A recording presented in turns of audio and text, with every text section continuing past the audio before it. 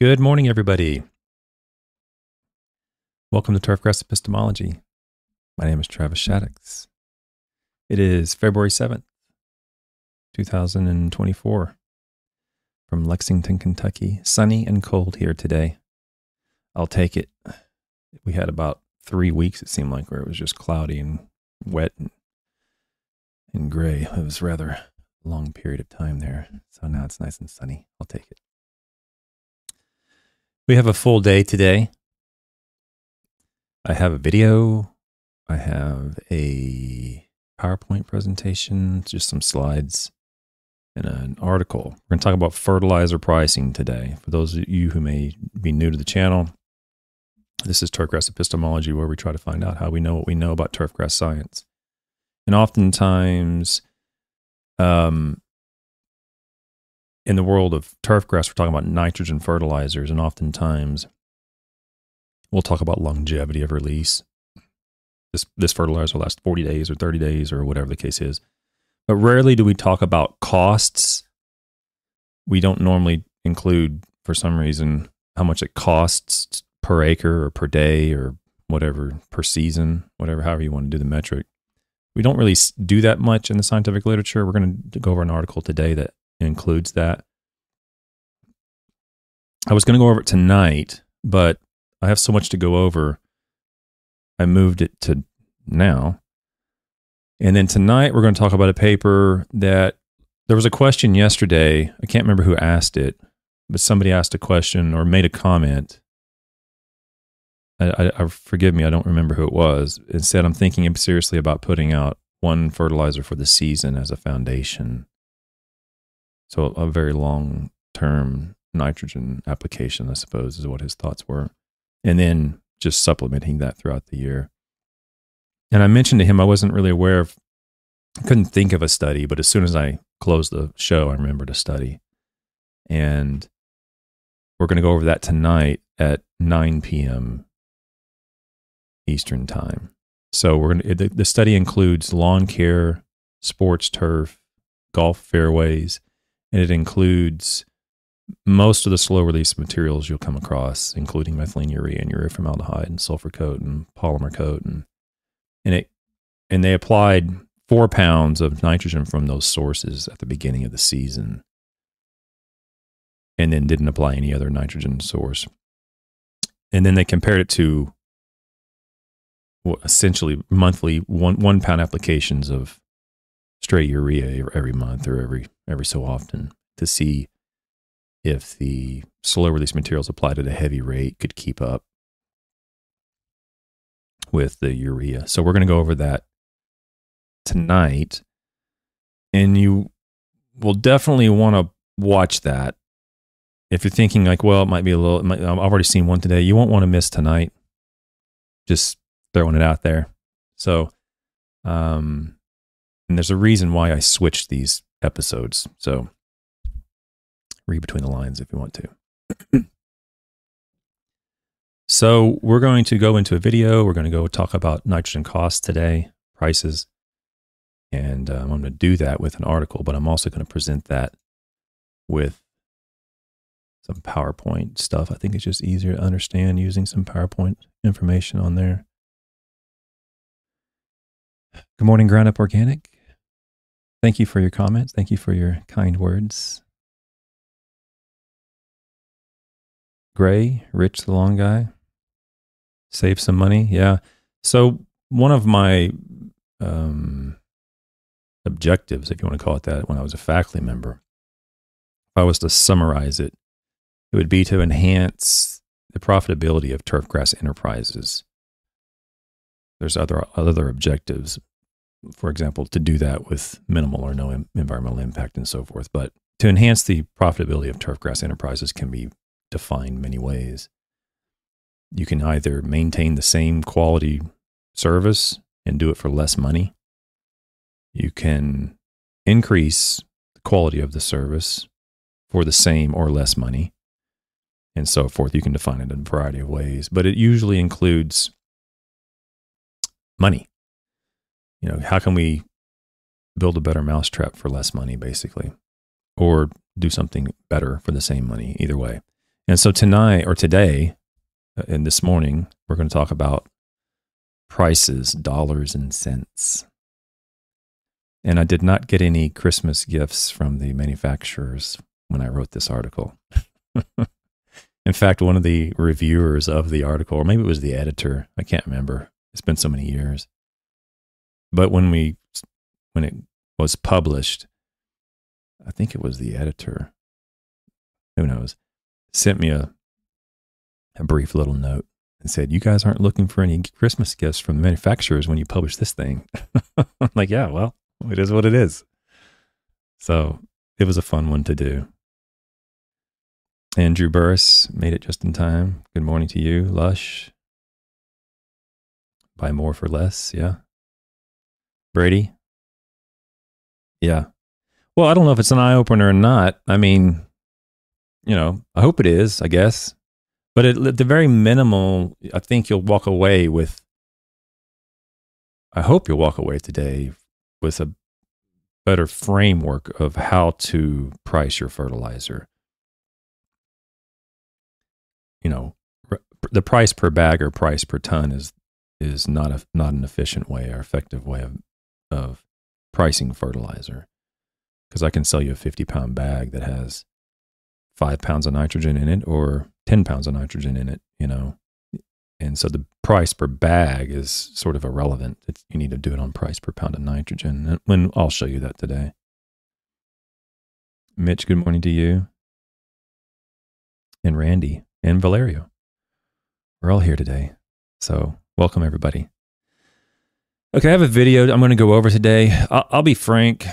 This is not an easy video for me to watch because it's just depressing.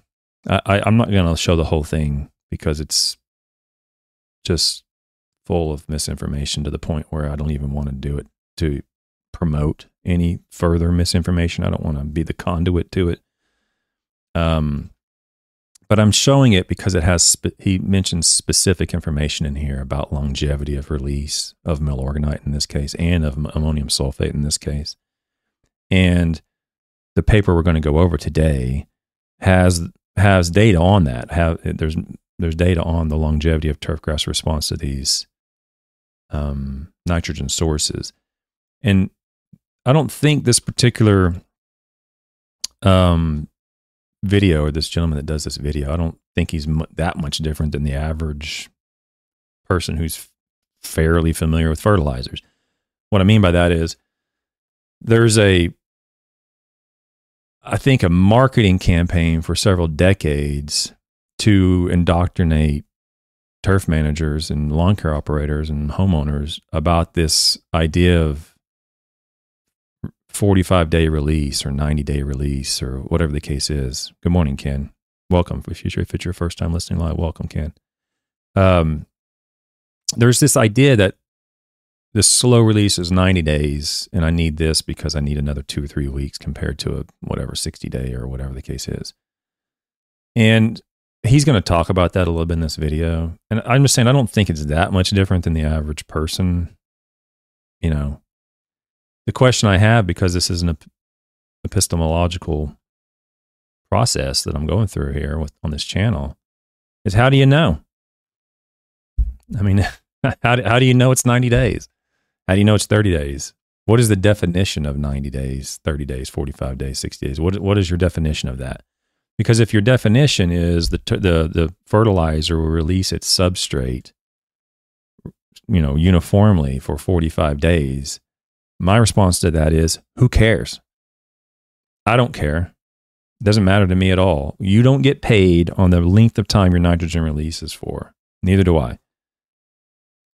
I couldn't care less about what the nitrogen release rate is in a jar or on a column somewhere. I mean, when it comes to marketing and comes to the application of it, I care about that in terms of measuring differences between products, in terms of if you're developing products or if you're trying to determine whether there's a difference between these two products in the lab, okay, in terms of its release differences, I care about that as a scientist. But as a practitioner, I don't care. I really don't. It doesn't matter to me. This product lasts for 120 days. So what?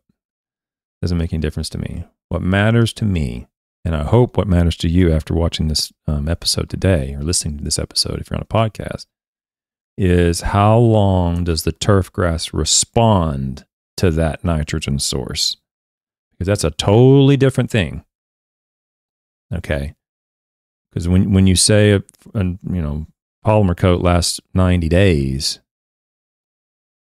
my response is, I don't care. How long does the turf grass response last to that polymer coat? Is that 90 days? Right? And I think if you hear that, you're probably thinking, well, yeah, I get that, Travis. Duh. Yeah, it makes sense. But that's not the common language in the fertilizer business. None of those marketing claims on bags where they have length of release have anything to do with the turf grass response to that fertilizer. It has to do with temperature in a lab or, some other extraction method. Okay.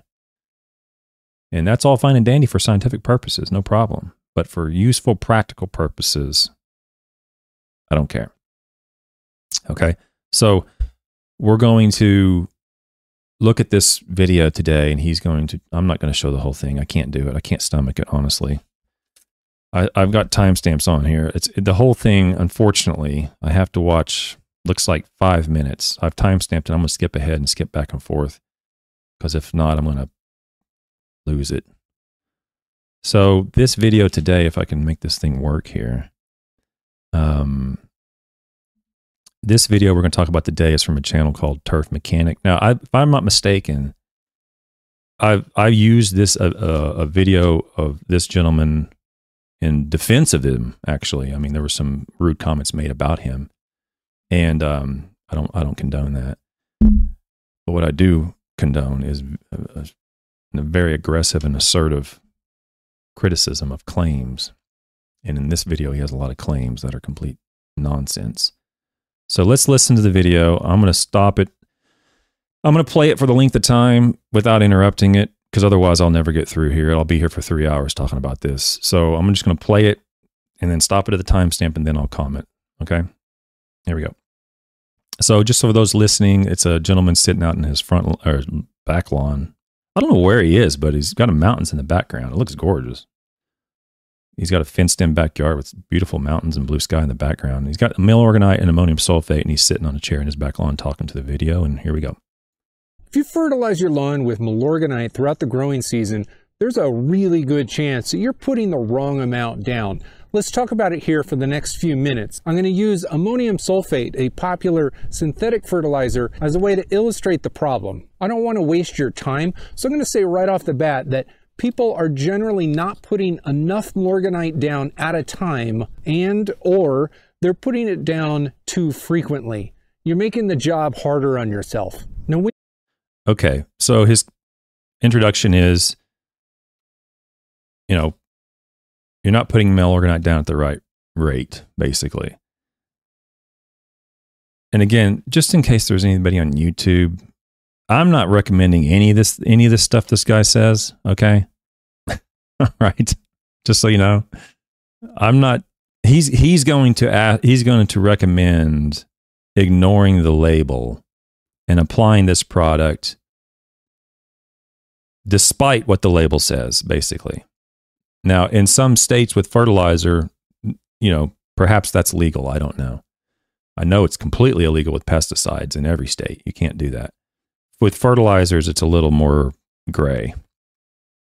But in general, I don't recommend ignoring any label on a fertilizer or certainly not a pesticide. He's not saying on a pesticide. He's not saying that. But on this fertilizer, he's going to tell you to ignore the labeled rate and go at you can go at a lower rate, but he's going to tell you to go at a much higher rate.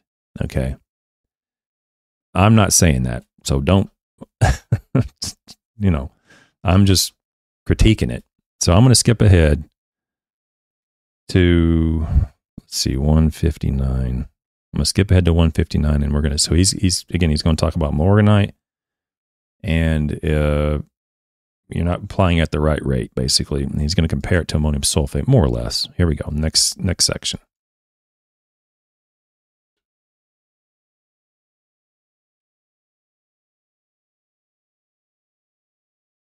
Oh yeah, this was the guy. This was the guy. I remember now. I was watching a video about a month ago, or whatever it was, and I couldn't remember where. I went back in my history to try to find it, and I couldn't find who said it. This was the guy who, I'll have to go back and find the video, but now I know the channel. I'll look on his channel. And, oh, there's no sound on the video. Oh, man. All right. Well, thanks for letting me know. I'll go back and play it, I guess. Audio's not working on the video. Okay, thanks for letting me know, guys. I appreciate it. Let me see if I can fix that real quick.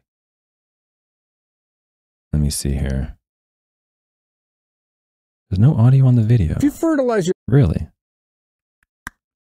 How do I fix that? I remember now. It's a shame because I remember this guy now. Oh, Lord. You guys are helping me out here, and I'm not going to be able to fix this audio problem, probably. Let's see if I can fix this.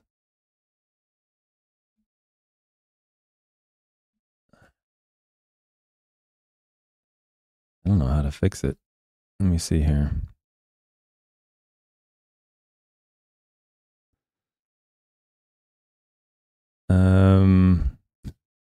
How do I fix the audio? Oh, it did on the first clip, just not on the second clip. Oh, okay. Well, let me see if I can get it back then. Let me see what happens if I hit play here. Be quick on the chat and let me know if it doesn't, because on my end it shows the audio playing. Let me play it again. What does all that mean? To explain, I'm going to explain a little bit about ammonium sulfate. This is a product that I pretty much never use in the lawn, but I do know quite a bit about it. Ammonium sulfate. So did you hear that part? I don't know. If you didn't hear it, I'll have to just do the video again on another day. I don't know if it's not working or not, but if you didn't hear that part, please let me know. As you all well know, I'm completely incompetent when it comes to this stuff. But okay, it's good. Thank you. So he says he knows quite a bit about that, and that reminded me of this when the audio switches. It's probably because I'm switching scenes here. Who knows what's going on? But that reminded me that he. This guy, I was watching a video and I went back to try to find the video because I couldn't believe I was laughing so hard because the guy, and it was this gentleman. I'm almost 100% sure that it was this gentleman. It said, perhaps I know too much about turf grass. He was talking about some video and he goes, well, what can I say? Perhaps I know too much about turf grass. And then he said right here, that's what reminded me of it. He goes, what did he say? He goes, he knows quite a bit about ammonium sulfate. That's what reminded me about it. So I'm glad I watched this. I'm glad I chose this video. I didn't catch that the first time. Eventually I'll show that video if I can ever find it. Now I know the channel. I'll go back and I'll look for his video where he's saying he knows too much about turf grass. I'm privileged to be around. I'll leave the names out of it. Be around many intelligent people, not just in academia, but in business, in the industry. Operating lawn care companies, golf course, sod producers. I'm around a lot of people that are very successful and very knowledgeable. I have never seen any of them ever say they know too much about turf grass. That's the funniest thing I've ever heard. There's a what is the saying? The more you say, the less you know, or something like that. The more you talk about it, the less you know, or whatever the case is. And it's the Dunning-Kruger effect. The more you learn a little bit, you gain a little bit of competency, and your confidence goes sky high. And that's what reminded me. That's what he says when he says that. It reminds me of the Dunning-Kruger peak there where you gain a little bit of competency, and your confidence goes sky high. And that happens with everybody. No one's immune to it. You learn a little bit about, weed eating or taking apart a carburetor or whatever the case is, and you think you know everything about it. It's very common for that to occur. And it's only after you've been, exposed to it for a long time, you start to gain more competency on it, that you realize your confidence is way too high. You need to lower your confidence level a little bit. But I'm sorry, I didn't mean to stop it. I said I wasn't going to stop it, but that's what I suddenly reminded me that this is the guy. That's funny. All right, back to it. If I have any problems with the audio, please let me know. Thank you, guys. Ammonium sulfate in its purest form, which is what you see here, is a 2100 product. It's a purely synthetic fertilizer, and yes, if I put it on the lawn, it would make everything green. This is high on the salt index, so it is always a risk of burning your lawn. Milorganite is enormously low on the salt index, so it's almost impossible to burn your lawn with it. When you put ammonium sulfate down on the lawn, it is 100% of it water soluble, so it becomes available instantly. So long as the root systems of your grass are not dormant. And what you see behind me here is a very early season lawn. Coming out of winter, things are waking up. The root systems are not dormant, and the grass is just barely starting to grow. If I were to put this product on the lawn, it would start growing. And within 4 to 6 weeks, it would be done. All of it would be used up, and I would have to apply it again if I wanted another push of growth. I said I wasn't going to stop it. I'm going to just been right there. Just make sure we're clear, is that he's saying 4 to 6 weeks. You apply the ammonium sulfate, it's going to be done in 4 to 6 weeks. Keep an eye on the length of time that he's talking about on some of these products, and I'll come back to it in a minute.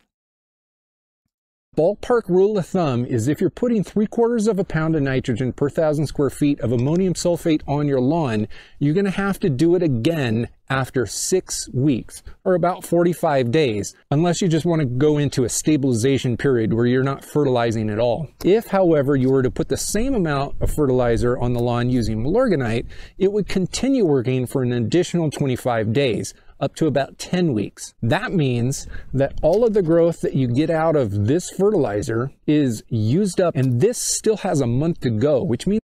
Yeah, again, I'm sorry, I can't keep, I gotta stop it sometimes. I'm about to lose my mind here.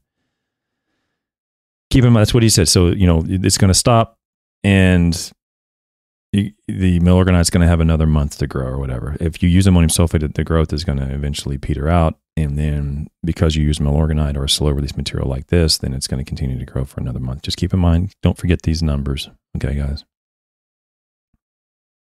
It's not using the amount of fertilizer that this does within those first 6 weeks. If you want to have stable growth relative to this, you're going to be able to put down a higher dose of this than the bag rate indicates. Most people don't really want to go out and... Okay, just so we're clear, I said it when I started, I'm not recommending this. I'm not recommending ignoring any label on any product that you put in our environment. Okay?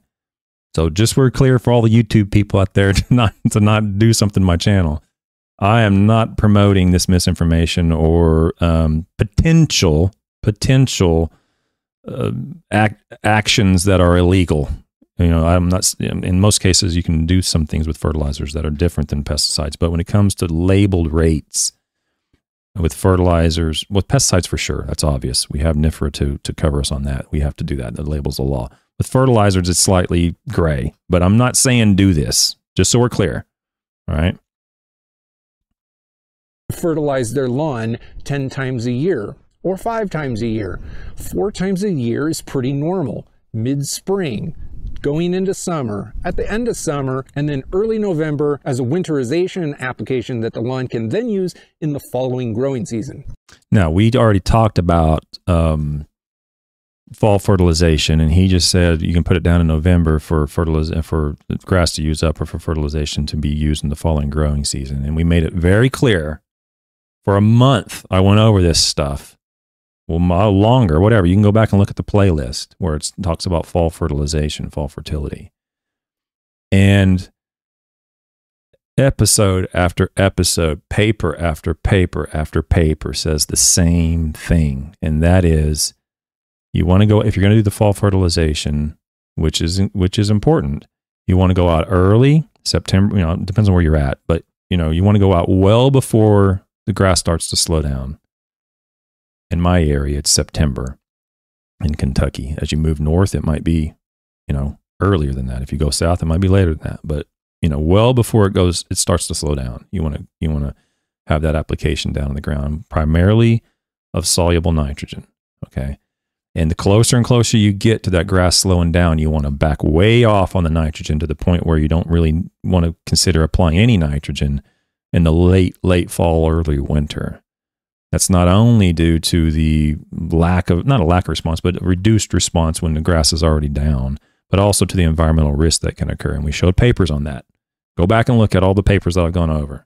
So this idea that you want to go down in November with this fertilization and to leave it in the soil so that it can be taken back up in the spring, the fall application, the late fall, the ones that we don't want to do will actually result most likely in turf grass greening in the spring. That will happen.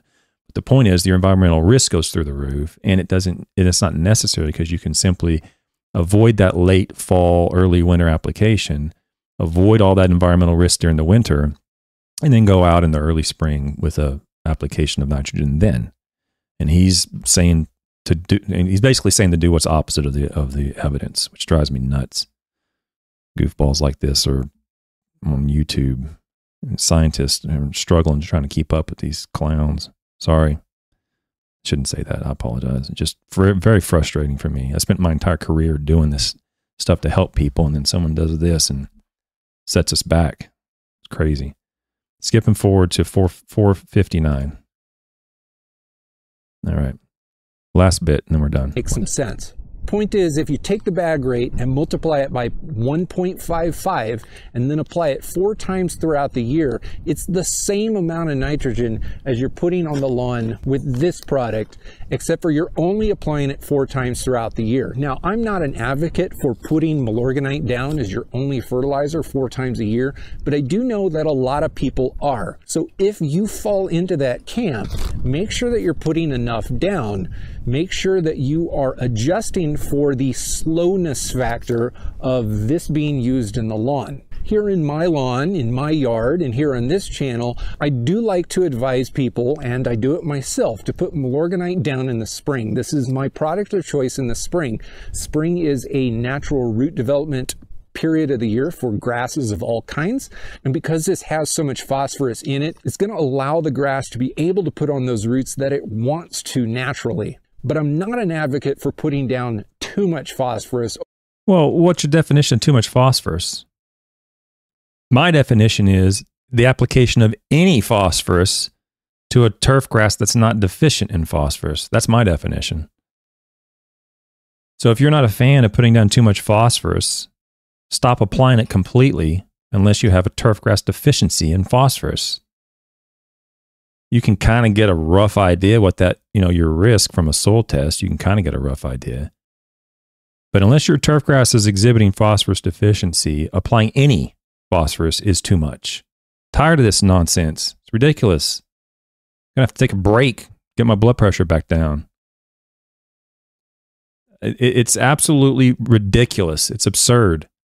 If you see a phosphorus deficiency in your turf grass, which I doubt many people have ever actually seen that, to be frank. But if you do, it's very easily diagnosed, very obvious what it is, and it's even more easy to remedy. It doesn't take that long.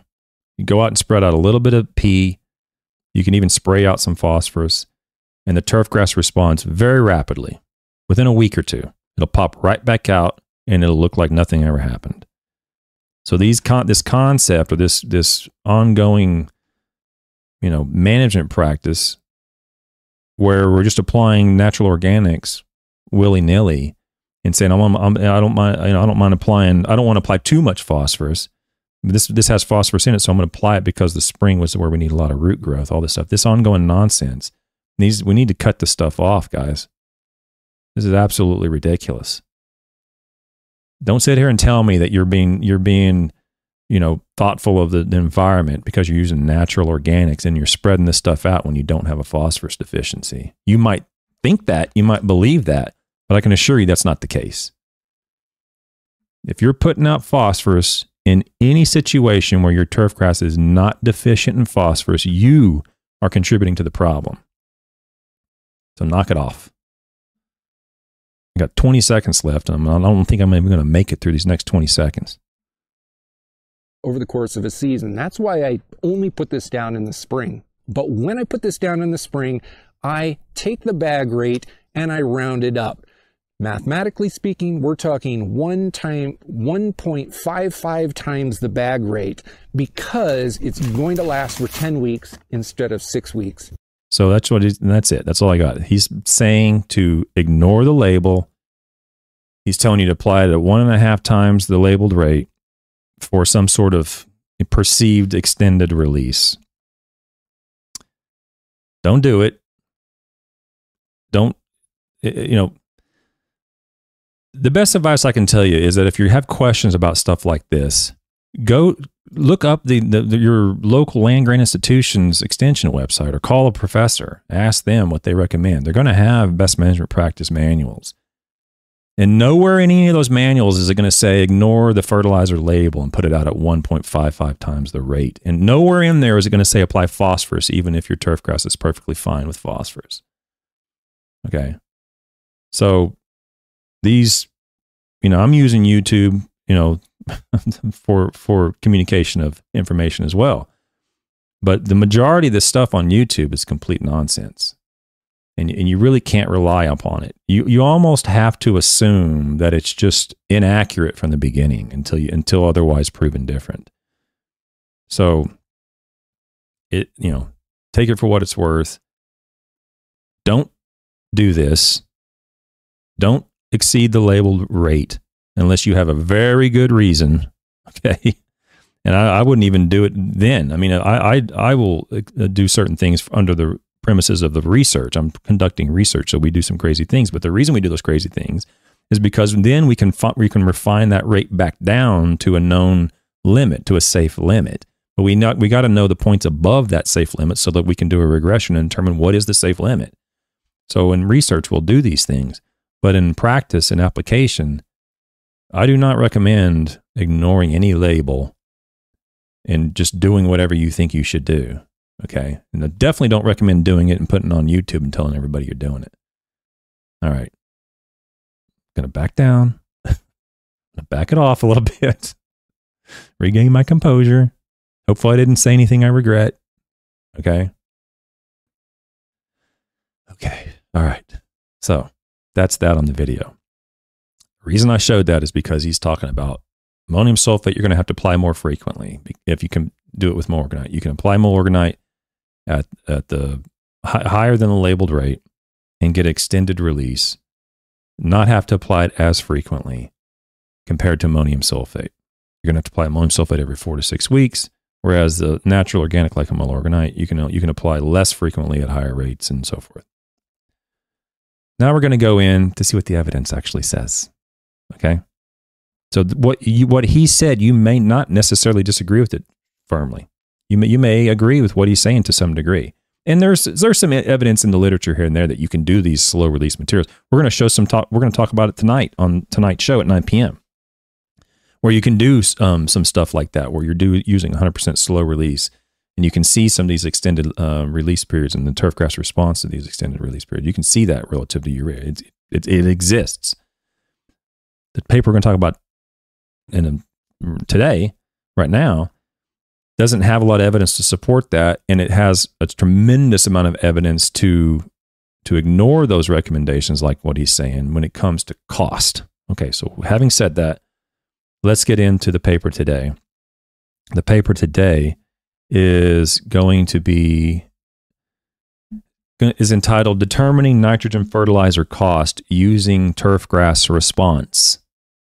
So for years in the industry, I was subjected to brainwashing of indoctrination. I mean, it wasn't brainwashed, but that's what they're attempting to do, saying you need to include the longevity of release on these fertilizers. Yeah, a polymer coat costs $1,500 a ton, but it's going to last 2 times as long or 3 times as long as urea or whatever the case is, ammonium sulfate.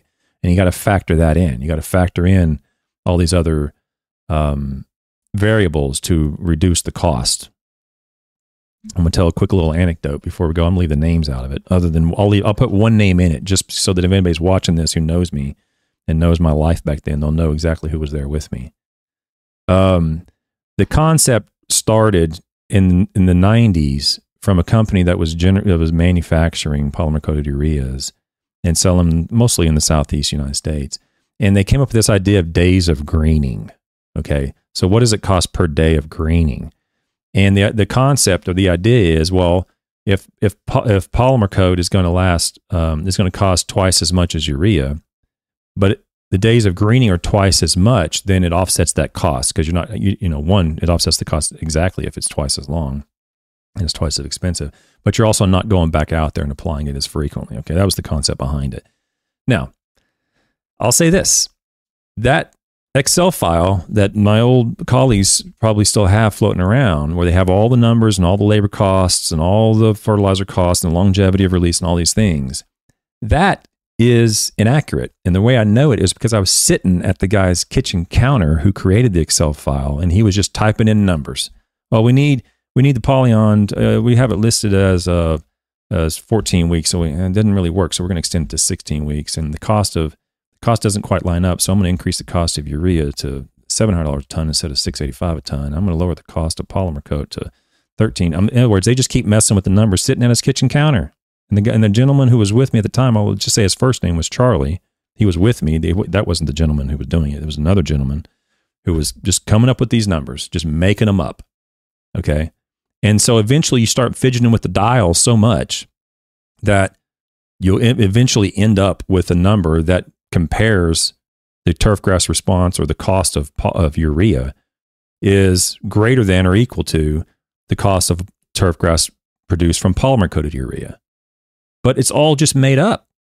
None of it was based on reality. There was no evidence to support it. He was literally sitting at his kitchen counter in Birmingham, Alabama, just making numbers up on his computer. Okay, that's where all that stuff came from. And for years, they've been driving that home, saying, "Well, look at the cost, for applications, and you have to go back more than once, and it's the reapplication cost and the longevity of release is better, and the turfgrass greening is better with these polymer coats, and you have to factor that in." So when I became a professor, and one of the first things I was interested in was actually measuring that. Will the turfgrass response offset the cost of the fertilizer itself? And that's what the title of this is, Determining Nitrogen Fertilizer Costs Using Turfgrass Response, by myself and Dr. Unruh. This was conducted in Fort Lauderdale and in North Florida near Pensacola J. So it was conducted in 2 different locations on Bermuda grass. I'm going to go through this briefly, but really I'm just going to show the results and conclusions on a figure. But I'm going to read through this. I didn't even highlight anything in here because I'll be able to get through here, no problem, I think. I'll read through it basically in a real brief way. The introduction I just gave, basically. Okay, but that's why I did the study. That was the introduction as to how this study came about. There's a lot of misinformation in the industry about days of greening, and there was no evidence to support it whatsoever. But perhaps they were right. I don't know. I'm not aware of any evidence. So maybe all this days of greening stuff was actually true. Okay, so this study was the only attempt I'm aware of that attempted to actually confirm that information was true. Okay, so if you're paying a lot for sulfur coat and paying a lot for polymer coat and methylene ureas, it might be worth it. It might have been worth it. We didn't know. No one knew exactly how long it would cost or last, turfgrass response, and then compared that or included the cost in it. No one, as far as I know, no one until this paper had done that. Okay, so that's the introduction. I'm not even going to go into more in introduction because that's about as good as I can do. I'll read the objectives. The objective. Let's see, where did I put the objectives? Oh, here it is. Therefore, the hypothesis of this study was that nitrogen source and rate influence nitrogen fertilizer cost compared with urea when turf grass response is included in the cost. Okay. Let me read through the materials and methods just so we're on the same page. This study was conducted during 2018 at the University of Florida's Education Center in Jay and in Fort Lauderdale. So I'm in the South Florida and I'm in the Northwest Panhandle of Florida. Experimental design, I'm going to show you that in a minute. I had 10 nitrogen sources. I'm going to show you all those in a minute. And they were applied at 2 different nitrogen rates. I applied all these nitrogen sources at 1 pound of nitrogen and at 2 pounds of nitrogen. The reason for that is, before the study started, I was still in contact with one of my past colleagues in the fertilizer industry. And I was talking about this study. He said, well, that's fine, but some of those nitrogen sources aren't going to compete, and they're not intended to be applied at 1 pound of N, which is right. It's true. If you apply 1 pound of N from some of these very slow release nitrogen sources, it's not going to compete with 1 pound of N from urea. It's not intended to compete with 1 pound of N from urea. So they're intended to be applied at 2 pounds of N. And so so when he said that, I said, good point. So I included 1 pound of N and 2 pounds of nitrogen. All these nitrogen sources were applied at 1 pound and 2 pounds. Okay. I'll continue and I'll show you how the methodology developed from my conversations with this gentleman. Talk about the treatment, the plot sizes. Okay. Here I am right here. To account for variables not associated with the nitrogen treatment, turf response longevity, and area under the turf grass response curve from non-treated turf grass was subtracted from the turf grass treatment, the treated turf grass. In other words, I measured the turf grass response from the nitrogen, both in longevity, which I'll show you in a minute. I'll graphically depict this in a second. The longevity of response and the magnitude of response. I measured that, and then I factored out the response that occurred from non-treated turf grass. In other words, what response would have occurred anyway. And this is one reason I mentioned before why I don't recommend people going out and doing their own research, because if you don't factor out what the turf would have done anyway, how do you know that the turf grass response was to your treatment? So I factored out the turf response that occurred naturally without the nitrogen. Okay. Now we go back to the PDF. Treatments were applied on January, and I'm in Fort Lauderdale, on Bermuda grass. So it was applied in 1st of January, 1st of May, 1st of September in Fort Lauderdale. So it was applied three applications. And in J, where I'm in Northwest Florida, it was applied the 1st of April and the 1st of August. So there's 3 applications in Fort Lauderdale and 2 applications in J. So why is that? The point was, so I'm spacing them 4 months apart in Fort Lauderdale. The point was to apply the product, have the turf response be completed before I apply a next round. So the turf should go up, the turf quality and response should go up above acceptable limits. And then at some point, the nitrogen theoretically would start to be depleted and it would come back down. And I needed them all to come back down below an acceptable limit. And then I would reapply it and I would see the next response curve and so forth. That's the reason why I spaced them out. And there's three applications in Fort Lauderdale and only 2 in J because the growing season is only 7 months in J. Okay. We watered them in. Let's see.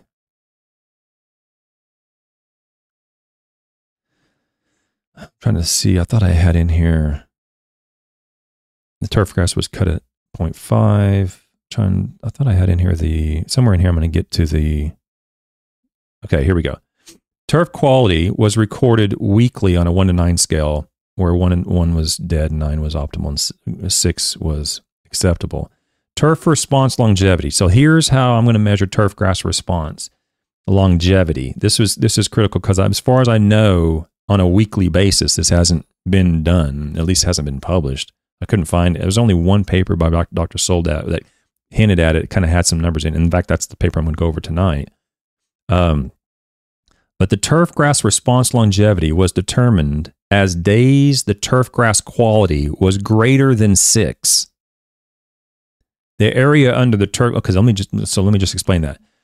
If let's say theoretically the turf grass started at a quality of 1, and you applied the nitrogen fertilizer, and the turf grass went up to 2 or 3, I argue that that's irrelevant because to anybody out there, it would still be unacceptable.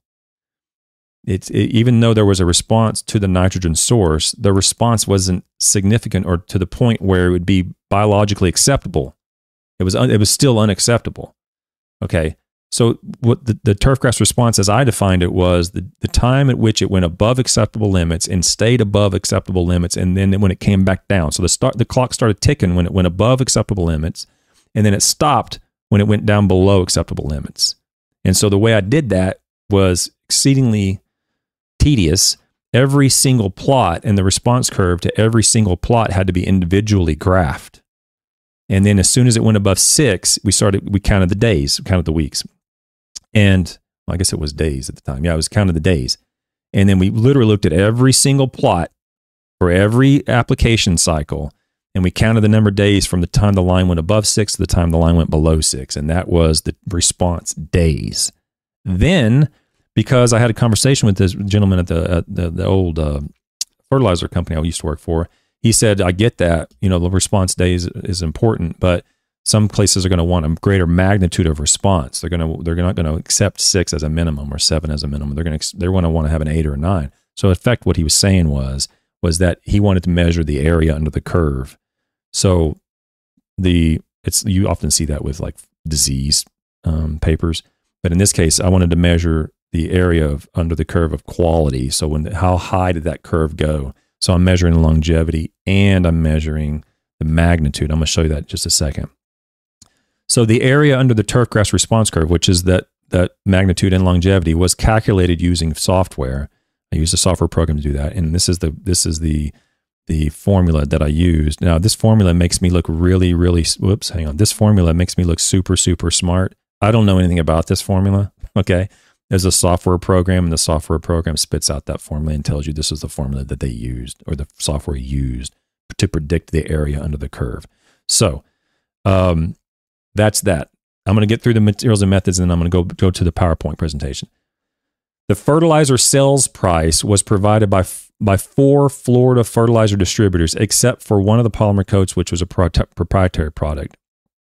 Okay, and the other polymer coat, because there was only one distributor, provided a sales price. Okay, so but other than that, the fertilizer sales price were provided by. I got 4 quotes, and I averaged the quotes from each distributor, and that's how I came up with the price, let's say for urea, or the price for ammonium sulfate. So that was the average of 4. Keep in mind, there's some proprietary products, like some polymer coats are only sold by one distributor, so you only have one.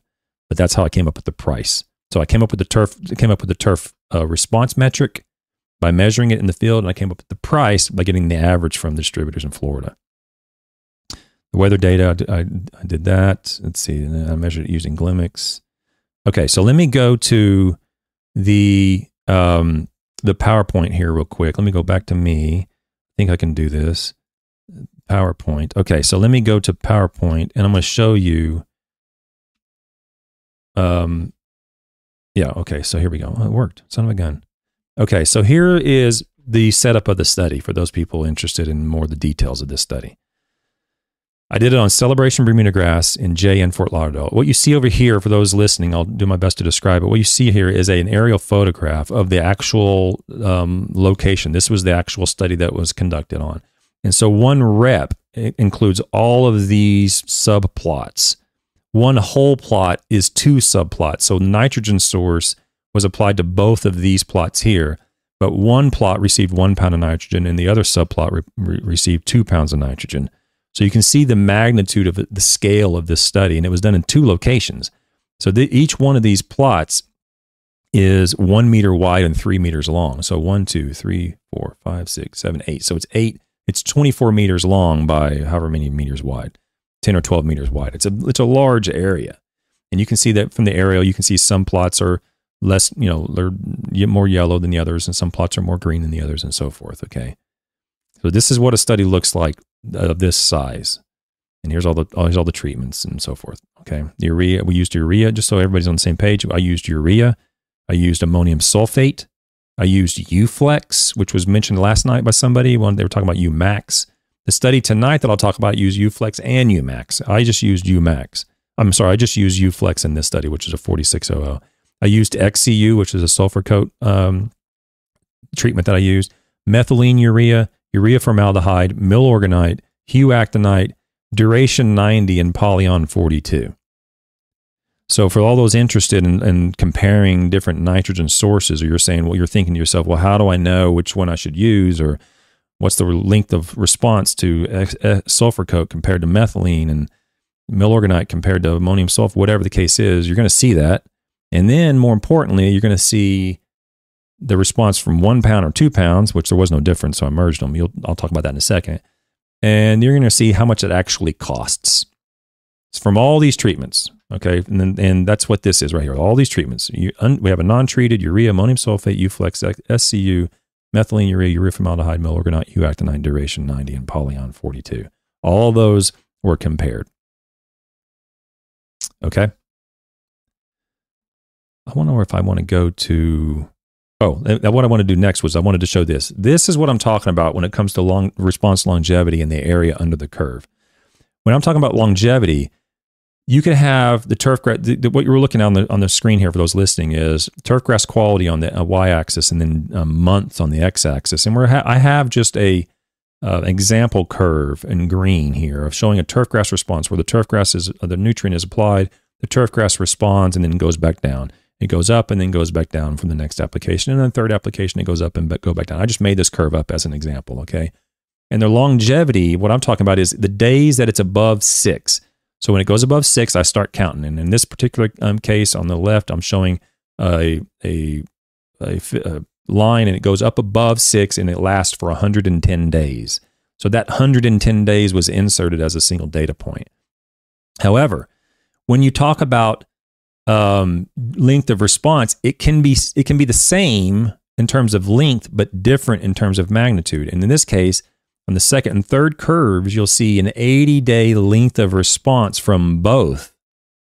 Okay, but the magnitude of response from this middle curve is much greater. The quality goes up to 9 almost, and the quality of the second curve only goes up to 7. So that was that gentleman's point, was that, I understand the longevity, but the magnitude could be different. And he's right, it could be different. So because of that, I included another metric known as the area under the treatment response curve. So what I'm measuring on another metric is the area in gray, where I've colored in here for those listening, the area under the curve above 6. Everything under that curve that's greater than 6 was measured as an area metric. And you can clearly see in the second curve here, even though the longevity is still 80 days between the second and third, the area under the second curve here is much greater than the area under the last curve. So that's why I included area under the curve. So although in my opinion that gentleman was basically trying to shoot holes in my study, what happened was he ended up making it almost bulletproof. I took in his point, accepted them as valid criticism, and included them in the methodology.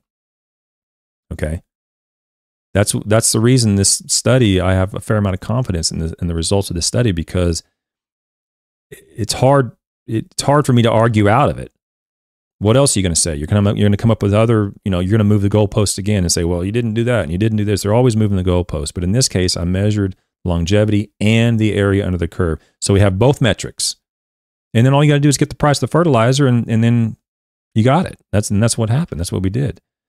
Okay, so let me go back real quick to the PDF here. I think what I want to do is I want to show the PDF, at least initially, and I'll go back and show it graphically. Okay. I want to show at least some of the data first, and then I'll show the data in a graphic form, which is more easy to understand. For those interested in the stats, basically I don't know if you're interested in that or not, but the cost stats are all going to be shown by this number here, meaning there is no interaction at Fort Lauderdale or at NJ when it comes to the cost. So I'm going to show the cost on an annual basis because there was no interaction with nitrogen source or nitrogen rate. Okay. And up here, when we're talking about the quality of the actual turfgrass response to it, there also was no interaction here between nitrogen source and nitrogen rate. There was one here in the fall fertilizer cycle, and I'll show you that. But because when there's no interaction, I can merge the main effects. I can just not merge the main effects. I can actually just show one main effect and show the other main effect.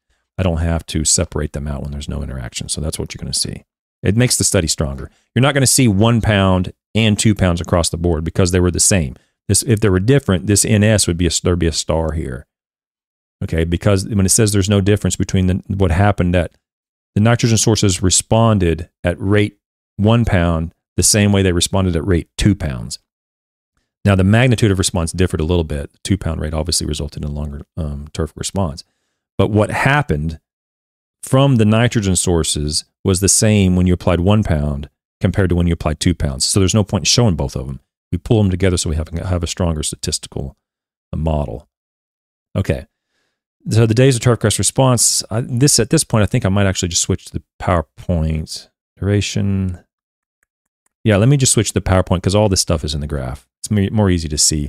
Just so you know, I'm going to show a graph in a minute, but you can go back into this. This document's for free, by the way, on Hort Technology. It's published in Hort Technology in, when was it published? 2021. So you can go download this for free. And what I wanted to show was how to read the data, and then you can go in and read all the data you want to. I'm just going to go to the graph after this. So the days of turfgrass response and the area under the curve in J. And the days the turfgrass responded were all the same in J. We applied 2 applications. Growing season was shorter there. And what it's saying here is that when we started counting the number of days above 6 for all of these nitrogen sources, then we subtracted out the turfgrass response. In other words, the non-treated, we subtracted out what would have happened anyway, okay, without the nitrogen sources. We find that there were no differences in the total number of days greater than acceptable limits. So from urea, we had 122 days of acceptable turfgrass in J. From the numerically greatest one is the polymer coat 1, we had 152 days. Statistically, it was the same. You can debate whether that's biologically significant or not. But statistically, there was no difference between any of these nitrogen sources in terms of the number of days of acceptable turfgrass in J. That's the way you'd read this. When you look at the area under the curve, so the magnitude and the longevity, there was one separation. It was between polymer coated 1, which was polyon, and the stabilized urea U-flex. Oh, and urea. Stabilized urea and urea were lower than the area under the curve resulting from the polyon application. So the area under the curve from polyon was greater than urea and stabilized urea in J. Okay? So there's something there in J. And here you can see the rates. The rates obviously resulted in greater area in the curve. You can see the rate there. Now let's go to Fort Lauderdale. Fort Lauderdale, the area, the response longevity was exactly the same among all N sources. No difference, just like in J. So the number of days of acceptable turf grass for the whole year in Fort Lauderdale, where it's hot, where it's wet, okay, where the grass grows 12 months a year, nonstop, urea resulted in 230 acceptable days of acceptable turf grass, and that was the same as for all of them. I'm going to show you this in a graph form in a minute. It's more easy to see. The least one was methylene urea, but statistically it was the same. The area under the curve over here, there were also some differences. Okay, there were differences. The response longevity, there were no differences. The area under the curve, there were a few differences. Ammonium sulfate was the highest, and it was equal to urea, and it was equal to stabilized urea, so U-flex, and that was equal to sulfur coat. And then there was a couple of them that were equal, but there were some differences. The lowest one was methylene urea. Okay, methylene urea and the 2 polymer coats were lower than ammonium sulfate. I'm going to show you that in graph. I don't want to mess this up. I'm going to show this in the graph form in a second. Okay, so this is the way you'd read this. Let me go to back to the PowerPoint here. This is working so far. Let's hope keep our fingers crossed here that this doesn't wig out on me here. Okay. So this is the longevity of turfgrass response. Same thing I just showed you, same numbers. I'm just going to show it in a graphic form so it's a little easier to understand here, guys. Response longevity is on the y-axis and all the nitrogen sources are on the x-axis. And when we talk about longevity of turf response, that gentleman just said you're only going to get 4 to 6 weeks out of ammonium sulfate and you're going to have to reapply it. And you're going to get longer longevity out of Milorganite, the video that we showed, if you haven't gone back and watched that at the beginning of this episode. Milorganite, you're going to get another 30 days out of whatever he said. And you're going to have to reapply urea because or ammonium sulfate because you're not going to get as much longevity out of it. Well, let's see what happens when we actually measure it. when we measure it, and it's not working, when we measure it, we see this, that there were, like I said, from the PDF, there were no differences. So all the bars under a single line are all statistically the same. So all these bars statistically are the same. You can argue biologically that there's a difference between 191 days of response and 245. You can argue that if you want to. Biologically, probably I wouldn't argue that. That's fine. But statistically, they're the same. But look at urea. 230 days of quality turf grass from urea. Okay? And all these are statistically the same, but look, you're going to have XCU, you're going to have Polyon, you're going to have UF, milorganite, duration. All these slow release sources down here are more expensive than urea. All of them are. The urea and the ammonium sulfate and the Uflex and then this biosolid from Houston were, well, numerically they're greater, but statistically they're the same. And even biologically in those cases, there's probably not going to be any difference between those. Okay. So if you're going to make the argument that the nitrogen source costs more, but the longevity is greater, so it offsets that cost, I'm not seeing it. Okay? It doesn't exist. Okay? At least not in this study. This study is clearly not supporting that notion. All right? So now let's look at the area under the curve from the nitrogen sources. Same exact setup, nitrogen sources on the x-axis, turfgrass response on the y-axis, and we're going to look at the influence of the longevity and the magnitude. And we see this. Remember, any bar underneath the same line is statistically the same. And you see when you add in the magnitude with the longevity, the solubles are at the top. So the longevity wasn't that, they were all statistically the same longevity-wise. Biologically, we can make that argument, no problem. There was some that probably differed, but statistically they're the same.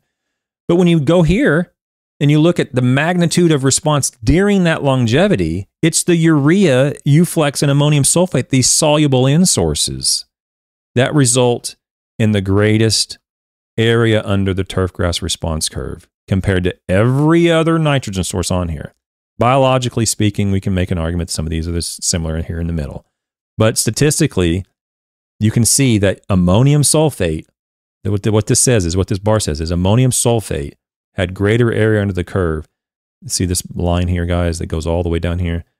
This is where, these are all the same as ammonium sulfate. So XCU, milorganite, duration, polyon, methylene urea, and urea formaldehyde all resulted in less area under the curve than ammonium sulfate.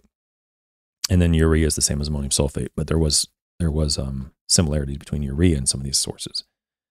So again, the notion is not supported by the data when the notion that these slow release nitrogen sources are going to really result in a prolonged response and a very long, and that's going to be accounted, the extra cost is going to be accounted for in that response. Okay. So you can already tell where the cost is going to go because the cost of these nitrogen sources, in order to balance out the extra cost, you have to have a longer release than the soluble sources, a longer turf response, I should say, to the nitrogen sources. And we're not even getting a longer response from the nitrogen sources, the soluble nitrogen sources from the beginning. We're not getting that at all. So you already know where the cost is going to go. I mean, it's not going to be less expensive, right? So let's go to the next slide. Cost of nitrogen sources to achieve acceptable turf grass. So this is what everybody came for, okay? Oh, I'm sorry, Bert. You said enlarge, please. Did I may have made it. I'm sorry. It's hard for me to keep up the chat. I apologize for those who may have been asking me questions. I can't keep up with the chat. It's difficult when I got multiple screens going on here. I'm sorry. Hopefully you can see this now, Hofgaard or Bert.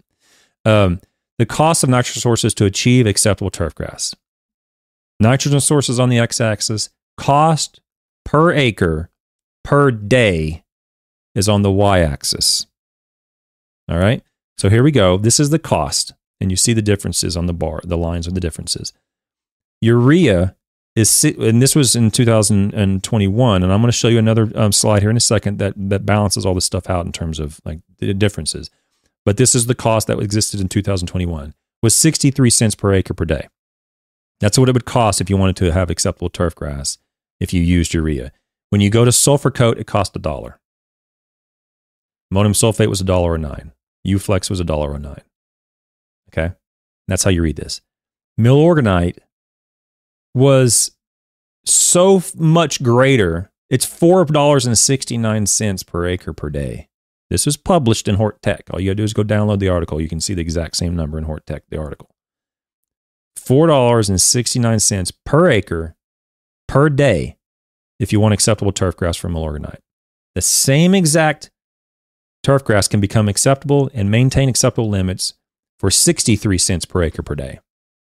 Okay? And you can just go down right down the list. There is not any evidence here that would suggest that there is an economic advantage to using natural organics compared to urea, or really any of these other slow release nitrogen sources compared to urea, except sulfur coated urea is a little less expensive than ammonium sulfate. Okay? And that's one reason why the people who have been counseling with me on my Calendly appointment, where if you go to calendly.com/Travis Shaddix, that's one reason. This is the main reason why I will lean heavily upon sulfur-coated urea if the slow release is desired, because the evidence supports that. It does not mean you won't find or won't eventually result in acceptable turf grass using any other nitrogen source. As you saw, the response longevity existed from all those nitrogen sources. You will achieve, very likely, acceptable turf grass from all these nitrogen sources. Okay? My question is, how much does it cost? And these data clearly show that the least expensive slow release is sulfur-coated urea. In this case, it's XCU. This might not be the case for every brand of sulfur coat, but this case was XCU. And it was $1, whereas the next least expensive was 34% more. Duration 90 was the next least expensive. Slow release. Okay. So if you're using these polymer coats, you'll probably have acceptable turf grass. No problem. If you're using these reacted, you'll probably have acceptable turf grass. But this is the difference that you'd pay in cost to achieve that if you were using just sulfur coat. And I'm going to show in the next slide a little bit more easy to understand. Maybe easier to understand, I don't know. Okay, so now this is the nuts and bolts. If you want to take a screenshot or you want to take a snippet of this, this is going to be the slide you guys are going to want to lean on. Because fertilizer cost changes year to year, day to day almost, those numbers in terms of the cost per acre per day might not necessarily be the exact numbers you would experience today. All right, because the cost changes. As the urea goes up, so too. But as the urea goes up, so too will the cost of polymer-coated urea and reacted ureas and sulfur-coated ureas and so forth. So urea as the substrate, when it goes up or down in cost or price, eventually, based upon however they do their costs in the manufacturing with FIFO, the first in, first out sort of system, whenever that cost hits their system, the cost of the sulfur coat will go up or go down, however it hits in the system. What I'm saying is, most of these fertilizers, the prices are determined by the commodity price of urea. Okay? Assuming that that's the case, we can provide a relative cost comparison by simply comparing it how much greater than urea it was. That way, you don't have to go and say, well, it's 63 cents from urea, but that was 2021 and now it's 2050 or whatever. You know, when you're watching this in the future, reading my paper in the future. That's not really relevant today. That was 30 years ago. Well, if we compare it to urea, then as the cost of urea changes, so too does the cost of the other nitrogen sources changes, and that's somewhat timeless to some degree, okay? So in this graph, I've done that. I've changed it to where the y-axis now has the times or fold greater than urea. How much more expensive than urea is it? And all the nitrogen sources are here on the x-axis. And now I have 3 different ways we measured it. Now we had the cost per pound of nitrogen, which I didn't actually go into, but I will. Let me see here. Hang on. I didn't actually show that. Let me show that real quick. The cost of the cost of these fertilizers was in the first table. The cost of the fertilizers, and when I did the study, were $643 a ton for urea, $537 for ammonium sulfate, $1140 for Uflex. So you can see the cost of Uflex is roughly twice as expensive as urea. And we'll get into Uflex, by the way, and Umax, these urea stabilized products. We're going to get into that. It's probably going to be next month because I want to have an author on to talk about that. But sulfur coat was $950. Methylene urea was $1385. So more than twice as expensive for the reactive products compared to urea. Urea formaldehyde is $1376. And then the natural organics are $530 and $334 a ton. So milorganite at the time was $533 a ton, and the Houston one was $334 a ton. So that's enticing when you see that. You're going, well, it's only $500 a ton. It's less expensive. No, it's not. That's the worst way to compare nitrogen sources. You want to compare it on a cost per pound of N basis, which is what I did in the column over here, the next column over. I'll get that in a second. But the duration, the 2 polymer coats were $1,200 for duration and $1,430 for polymer coated or for Polyon 42. So the most expensive one was Polyon 42 at $1,430 a ton. But when you compare it on a cost per pound of N basis, urea is 70 cents per pound of N. And all you're doing is taking the analysis, the 4600, you're taking the cost per ton, and you can determine the cost per pound of N. Ammonium sulfate's 2100. So even though it's less expensive per ton, it's almost twice as expensive as urea per pound of nitrogen. Remember, we don't apply fertilizer based upon the pounds of fertilizer. We apply fertilizer based upon the pounds of nitrogen. So the cost needs to be compared based upon that metric, not the cost per fertilizer, cost per pound of nitrogen in the fertilizer. And we'll see Uflex is 127. You can see all the comparisons. And look at the natural organics. They were $530 and $334 a ton, but now look at the cost. They were the least expensive per ton, but now look at the cost per pound of N. Far and away the greatest expense is in the natural organics, $4.44 for milorganite per pound of nitrogen, vastly greater than the other nitrogen sources. Now let me go back to the PowerPoint. I don't mess this up. So far, I'm doing okay here. I'm surprised I haven't screwed this up yet. Okay, so now we're dealing with the nitrogen sources on the x-axis, the times greater than urea. So I just took everything and then used urea as the benchmark and then determined how much greater than urea it was. And we have the cost per pound of nitrogen here in blue. And that's just what you saw in that table. I just took the nitrogen, the cost per pound of nitrogen, and then I used the cost per pound of nitrogen from urea as a baseline. And then you can see that sulfur-coated urea is 1.6 times greater in cost per pound of nitrogen than just straight urea, okay? And we can see here milorganite is 6.5 times more expensive than urea on a cost per pound of nitrogen basis. So by just sheer math, in order for that to make sense, the turfgrass response to milorganite has to be at least 6.4 times greater than you saw from urea, in order for that math to make sense, in order for the cost of that to balance out. And that's the way you read all of these, okay? And as you already know, we didn't see that, okay? So now we're going to go to the cost per response day. So now we're going to factor in how long did the turfgrass response last from those nitrogen sources, and compare that to how long it lasted from urea. How much did it cost from urea? And so theoretically, if that gentleman in Birmingham, Alabama, sitting at his kitchen table making up those numbers was correct, this bar should go down because we're factoring in the days of greening, right? How much does it cost per day of greening, if you want to call it that, or per day of quality, acceptable turfgrass? So if he was right, when I click this next button, the red bars should be less than all the blue bars. And that's not what we find. Not even close. XCU is the same. 1.6. U-Flex actually went up.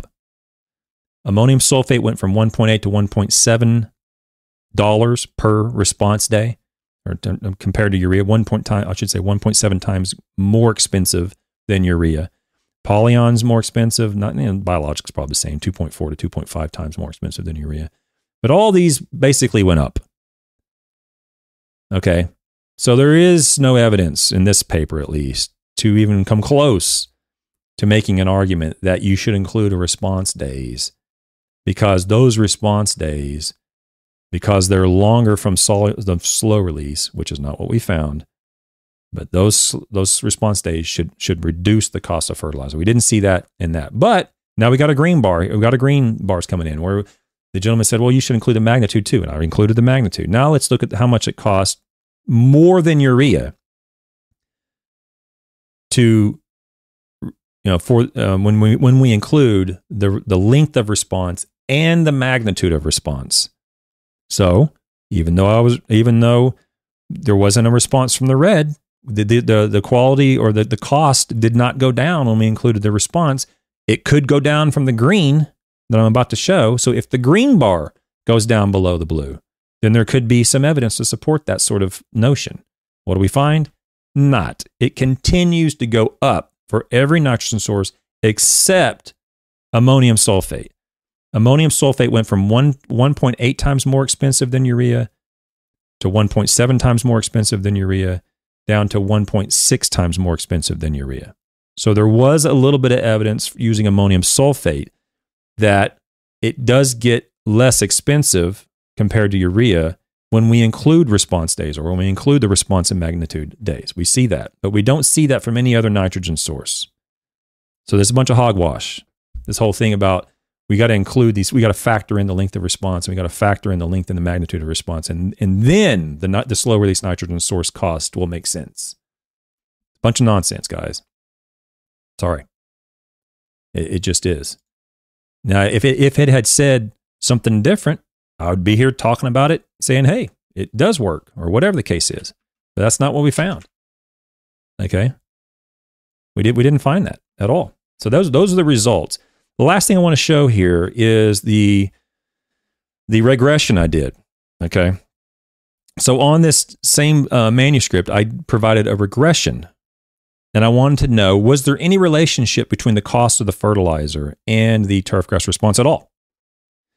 And so at the very last, on figure 2 here, we're going to show the regression tables. And this is the relationship between nitrogen fertilizer cost per pound and fertilizer cost per acre, or the cost per pound, and the fertilizer cost per quality, per acre per quality day, or and so forth, or the turf, or the nitrogen fertilizer cost per acre, or I'm sorry, fertilizer cost per pound, and the turfgrass response longevity, or the area under the curve. So in other words, I'm regressing, or I'm trying to figure out the relationship between the cost of the fertilizer and whether or not there's any relationship to the longevity or the magnitude of release, or the cost when you can factor in longevity, or the cost when you factor in longevity and magnitude. And at the top of this, you'll see that I'm going to do my best to see if I can zoom in on this. Explain what I'm doing here. Okay. I think you guys can see that online.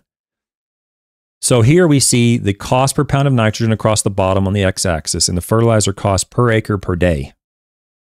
And we see the R squared is 0.06.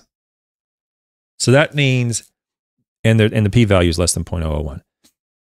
That means there's no relationship basically between the cost of fertilizer per pound of nitrogen and if you use the fertilizer cost per acre per day. You're not going to be able to determine one from the other. If we include the magnitude of release, the R squared is 0.05. Again, there's no relationship between the cost per pound of nitrogen and the cost per acre per quality day. There's no relationship between there. Now let's look at turf quality. Just straight up turf quality. And this is the graph I'd like, this in the next graph, the graph I'd like to spend a little time on so you guys can maybe it makes more sense to some people looking at it like this. The turf quality, the number of days that it was greater than 6, so the number of days per year that the turf quality was greater or equal to 6. And then on the x-axis, we have the cost of the nitrogen sources per pound of nitrogen. The R squared was 0.001 and the p-value is 0.94, so there's no relationship.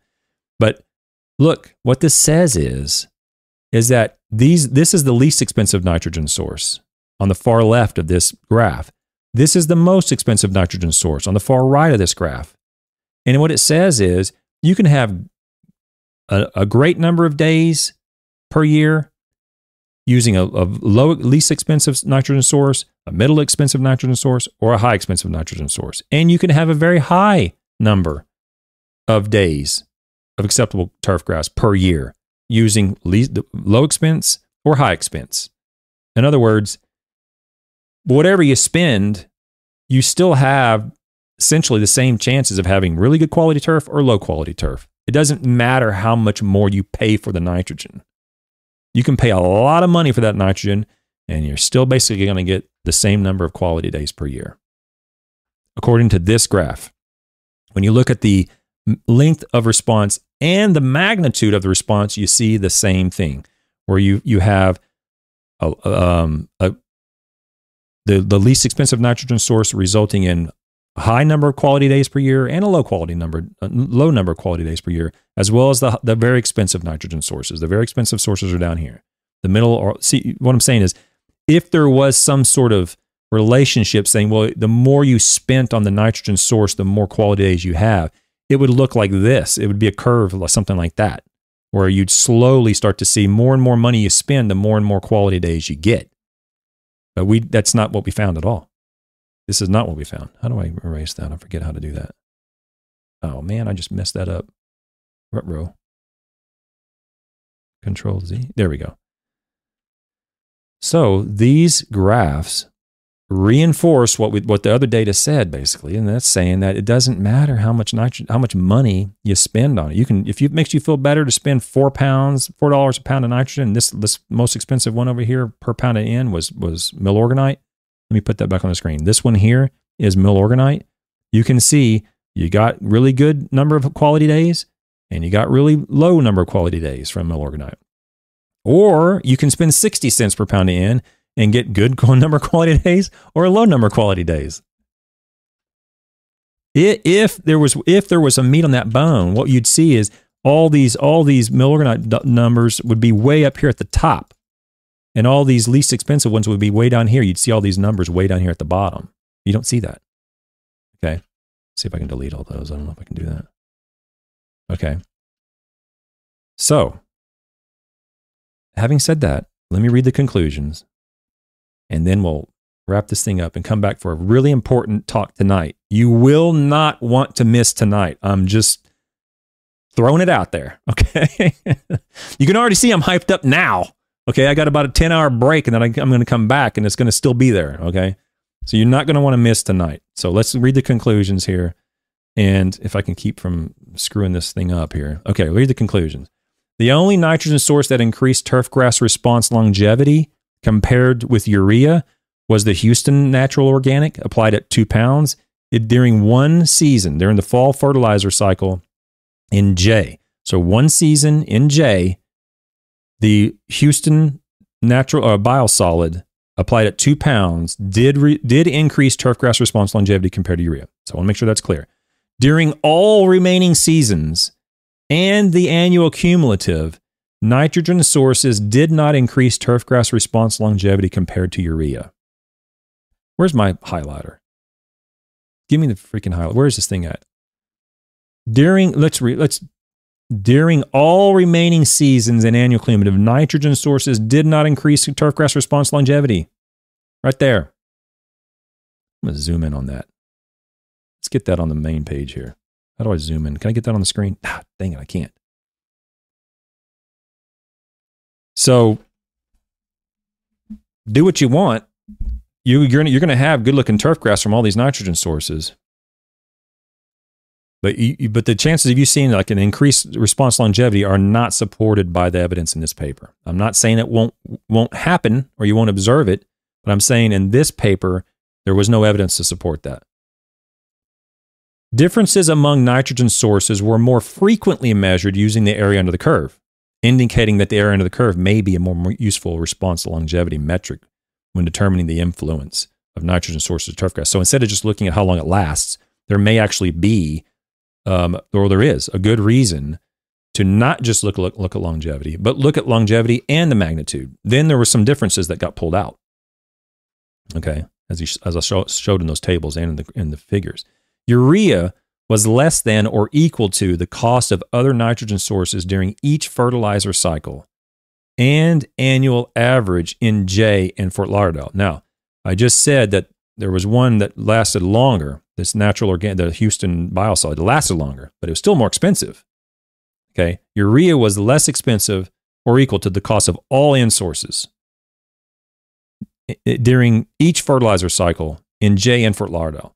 Regression analysis indicated that fertilizer cost in dollars per acre per day and dollars per acre per quality day increases as the dollars per pound of N increases, but turf response longevity and the area under the curve may not increase concomitantly. Meaning, you'll get an increase, but you're not going to see the concomitant increase to the point where it would offset the cost. Okay? Not going to happen. At least not from this study. These results indicate that urea and sulfur-coated urea are the least expensive soluble and slow-release nitrogen sources, respectively. Evidence from this study supports the use of dollars per pound of nitrogen when comparing nitrogen source costs, whereas this study found no evidence that using turfgrass response provided a more accurate nitrogen source cost comparison than dollars per pound of nitrogen.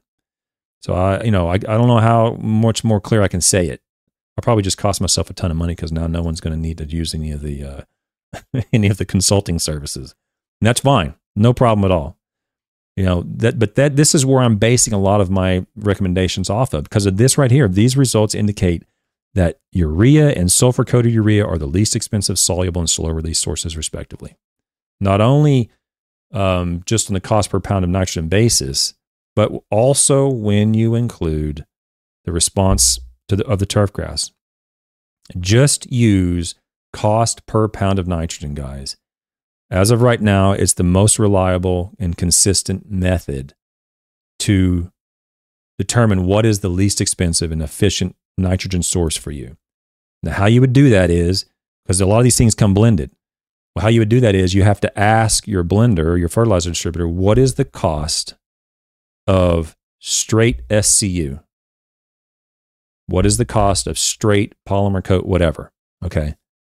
What is the cost of straight whatever, straight polymer, reacted methylene urea? Convert that cost per ton to cost per pound of nitrogen. And when you do that, whatever that falls, if it's $2 a pound of N for a sulfur coat and it's $2 a pound of N for polymer coat, then just pick one and go with it. Okay. But if one's $2 per pound of N and one's $1.80 per pound of N, that right there will be your best option in terms of making a decision based on the evidence. It may eventually prove that there was another method to be used that was more effective. I mean, eventually that may be proven. And in some cases, you may follow that, and in hindsight, you find, there was actually a least expensive option, or there was a better option. But the point is, you're using critical thinking skills, and you're using a good reason to make that decision. Sometimes it might be wrong. We might eventually find out that, hey, that might not have been the best method. But the thought process, your epistemological decision was sound. You're using critical thinking skills, and you're using the evidence as best you know it to make that decision for you. It's urea, and then if you want to use another soluble source, it's ammonium sulfate. And then if you want to use a slow release, it's sulfur-coated urea. If you want the most efficient nitrogen sources to use for turf grasses, that's what the evidence supports.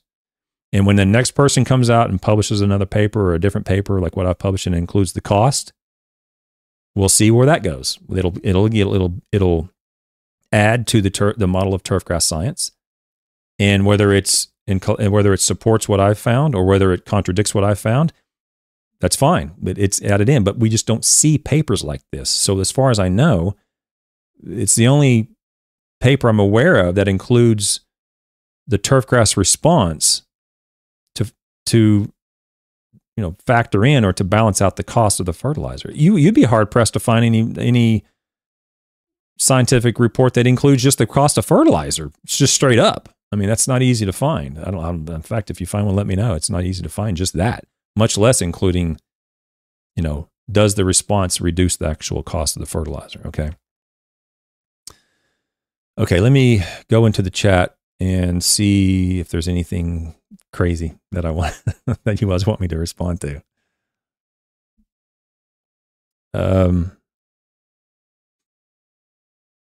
Yeah, good morning, Gray and Connecticut Cubanican. Oh, I don't know how to say it. Cubanican. I'm sorry if you've been here before. I don't recognize that name. That's what you're welcome. Oh, Looney says you don't allow imports of biosolids in Canada. Okay, well, it is what it is. Yeah.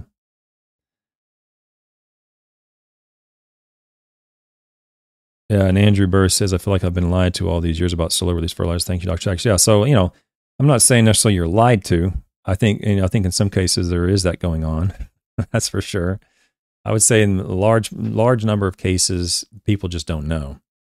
Particularly salesmen. Salesmen don't know. They're just regurgitating whatever they've been, told to use, and based upon their experience or some other factor or whatever. But when we actually go in and we try to do our best to balance out all the other factors and variables that can influence things, and we look at it as accurately as we can. If this was different, if it showed the turfgrass response to these products were 2 or 3 times as long, I'd be sitting here saying, yeah, you probably should be using these slow release end sources more frequently because the cost is factored out when you use it. I would be saying that, but that's not what we find. Okay. As I said yesterday, somebody asked about, can you just apply one nitrogen source for the whole season? And I mentioned, I forget who it was, but I mentioned that's about the only way I can think of that would come close. Because the shorter and shorter you get that release for, say you're out, let's say theoretically you could get out to say 6 months. You got to start measuring these nitrogen slow release sources in a matter of months if you want to compete with urea. So let's say you had a 6-month turfgrass responded for 6 months. You might actually be competitive with urea at that length of time. But the shorter that is, you go from 6 months to 5 months to 3 months to 2 months. You're getting closer and closer to the response from urea. Every time you shorten that down, you're getting more. Urea is getting more and more competitive. Okay, so you got to get way out there with the nitrogen longevity, the turfgrass response to these sources, in order for them to make sense financially, environmentally, and all that stuff is another issue. Okay, but financially, you got to get way out there. So the question was, can I just apply one at like 4 pounds in? And the paper tonight is going to use that rate. They're going to use 4 pounds of nitrogen rather than 1 or 2 pounds and see, okay, well, that 4 pounds meter out the entire length of the season and result in acceptable turfgrass, or at least equivalent turfgrass to what urea would be if I applied it more frequently. That's what we're going to find tonight. Okay. But that's about the only way I can think of at the moment that would come close to competing with urea. Anytime you're dealing with these, 90-day products, 60-day products, you're so close to the turf response to urea that the cost is not balanced out, is the take-home message. Okay, guys. Elvin Woods. He says in the chat, this may be a different subject, but I've been seeking a solution to bridge turfgrass appearance between my 2 granular apps at 80. What does that mean? 85? I think it was a typo. Sorry. Let me see what it says. At 0.5 to 1 pound. I think that means I think you meant to say a 0 there. So 0.5 to 1 pounds of in April and July. I've been seeking a solution to bridge the turfgrass appearance between my 2 granular apps. I've been sold that grass cannot utilize so much N at a time, and slow release prevents the excess from leaching. Thus, must consistent. Yeah. Well, slow release will prevent the nitrogen from leaching. It'll definitely delay that. It'll reduce that. But I want to make sure it's clear that even nitrogen leaching from urea can be very low or minimal if applied correctly. Okay. So we'll get into the leaching whole thing. We'll get into that in the future. And clearly there's evidence to support the use of slow release nitrogen sources to reduce the risk of that. But when it comes to whether or not the turf grass will respond to the soluble nitrogen sources for longer periods of time than oftentimes what is marketed, that's what this paper today was about.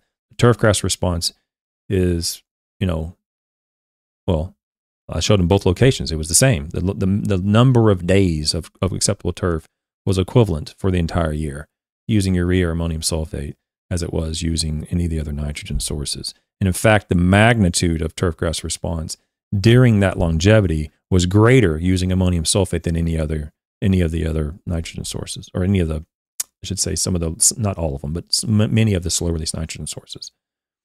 But Elvin, I would say that if you want more details on that, that's the sort of thing that I provide through my calendly.com/Travis Shattuck's consultation page. You can go on there and you can see on my calendar, you can sign up for a time, and I can go over that with you and provide some input and recommendations as to what sort of things you can do and you can use to bridge these two granular applications, whether it's a foliar iron product or whether you increase the rate in the early applications. Or I don't know your program.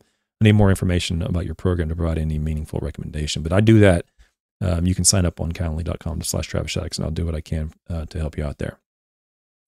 And then the last question for today, and then I'll come back tonight. It says from Valerio in Italy. It says, does soluble fertilizer produce flush growth that deplete carbohydrate reserves? It depends. I will say that I think I covered that. There is a paper on carbohydrates in my playlist, I think, that talked about carbohydrate reserves. I'm not exactly sure why so many people are interested in carbohydrate reserves. I've gotten that question several times. But depending on how you apply the soluble fertilizer, whether or not you're applying it within BMP rates and so forth, if you're applying reasonable rates, the flush of growth is minimal and the carbohydrate depletion is minimal compared to other nitrogen sources. If you're going out at 1 pound of soluble in and 1 pound or 2 pounds of soluble in, and you're really pushing it and pushing it and pushing it, then that's different. There's very likely going to be a flush of growth and depletion of carbohydrates in that case. But if you're applying soluble nitrogen, urea, ammonium sulfate, if you're spraying it out, whatever the case might be, and you're doing it within reasonable BMP ranges, like half a pound to 1 pound in per application, the question really is, would you see a flush of growth and carbohydrate depletion compared to other nitrogen sources applied in that same regime? And generally, the difference is minimal. Okay, although under some conditions, I'm sure if you put out urea at a pound and a really, really thickly coated slow release nitrogen source, then you're going to see more growth from the urea than you would from the slow release. All right, guys, don't forget tonight is important. Okay, you will not want to miss it. We're going to go over the 4 pound applications of slow releases on athletic fields, on fairways, on home lawns, and we're going to compare that to 1 pound applications of urea, split applications of urea throughout the year. We're going to look and see what happens with that. And you won't want to miss it. So I'll be back in about, 10 hours or so. Until then, guys, be kind. I really appreciate everybody showing up and your participation in chat. Thanks a bunch. Be kind. See you later.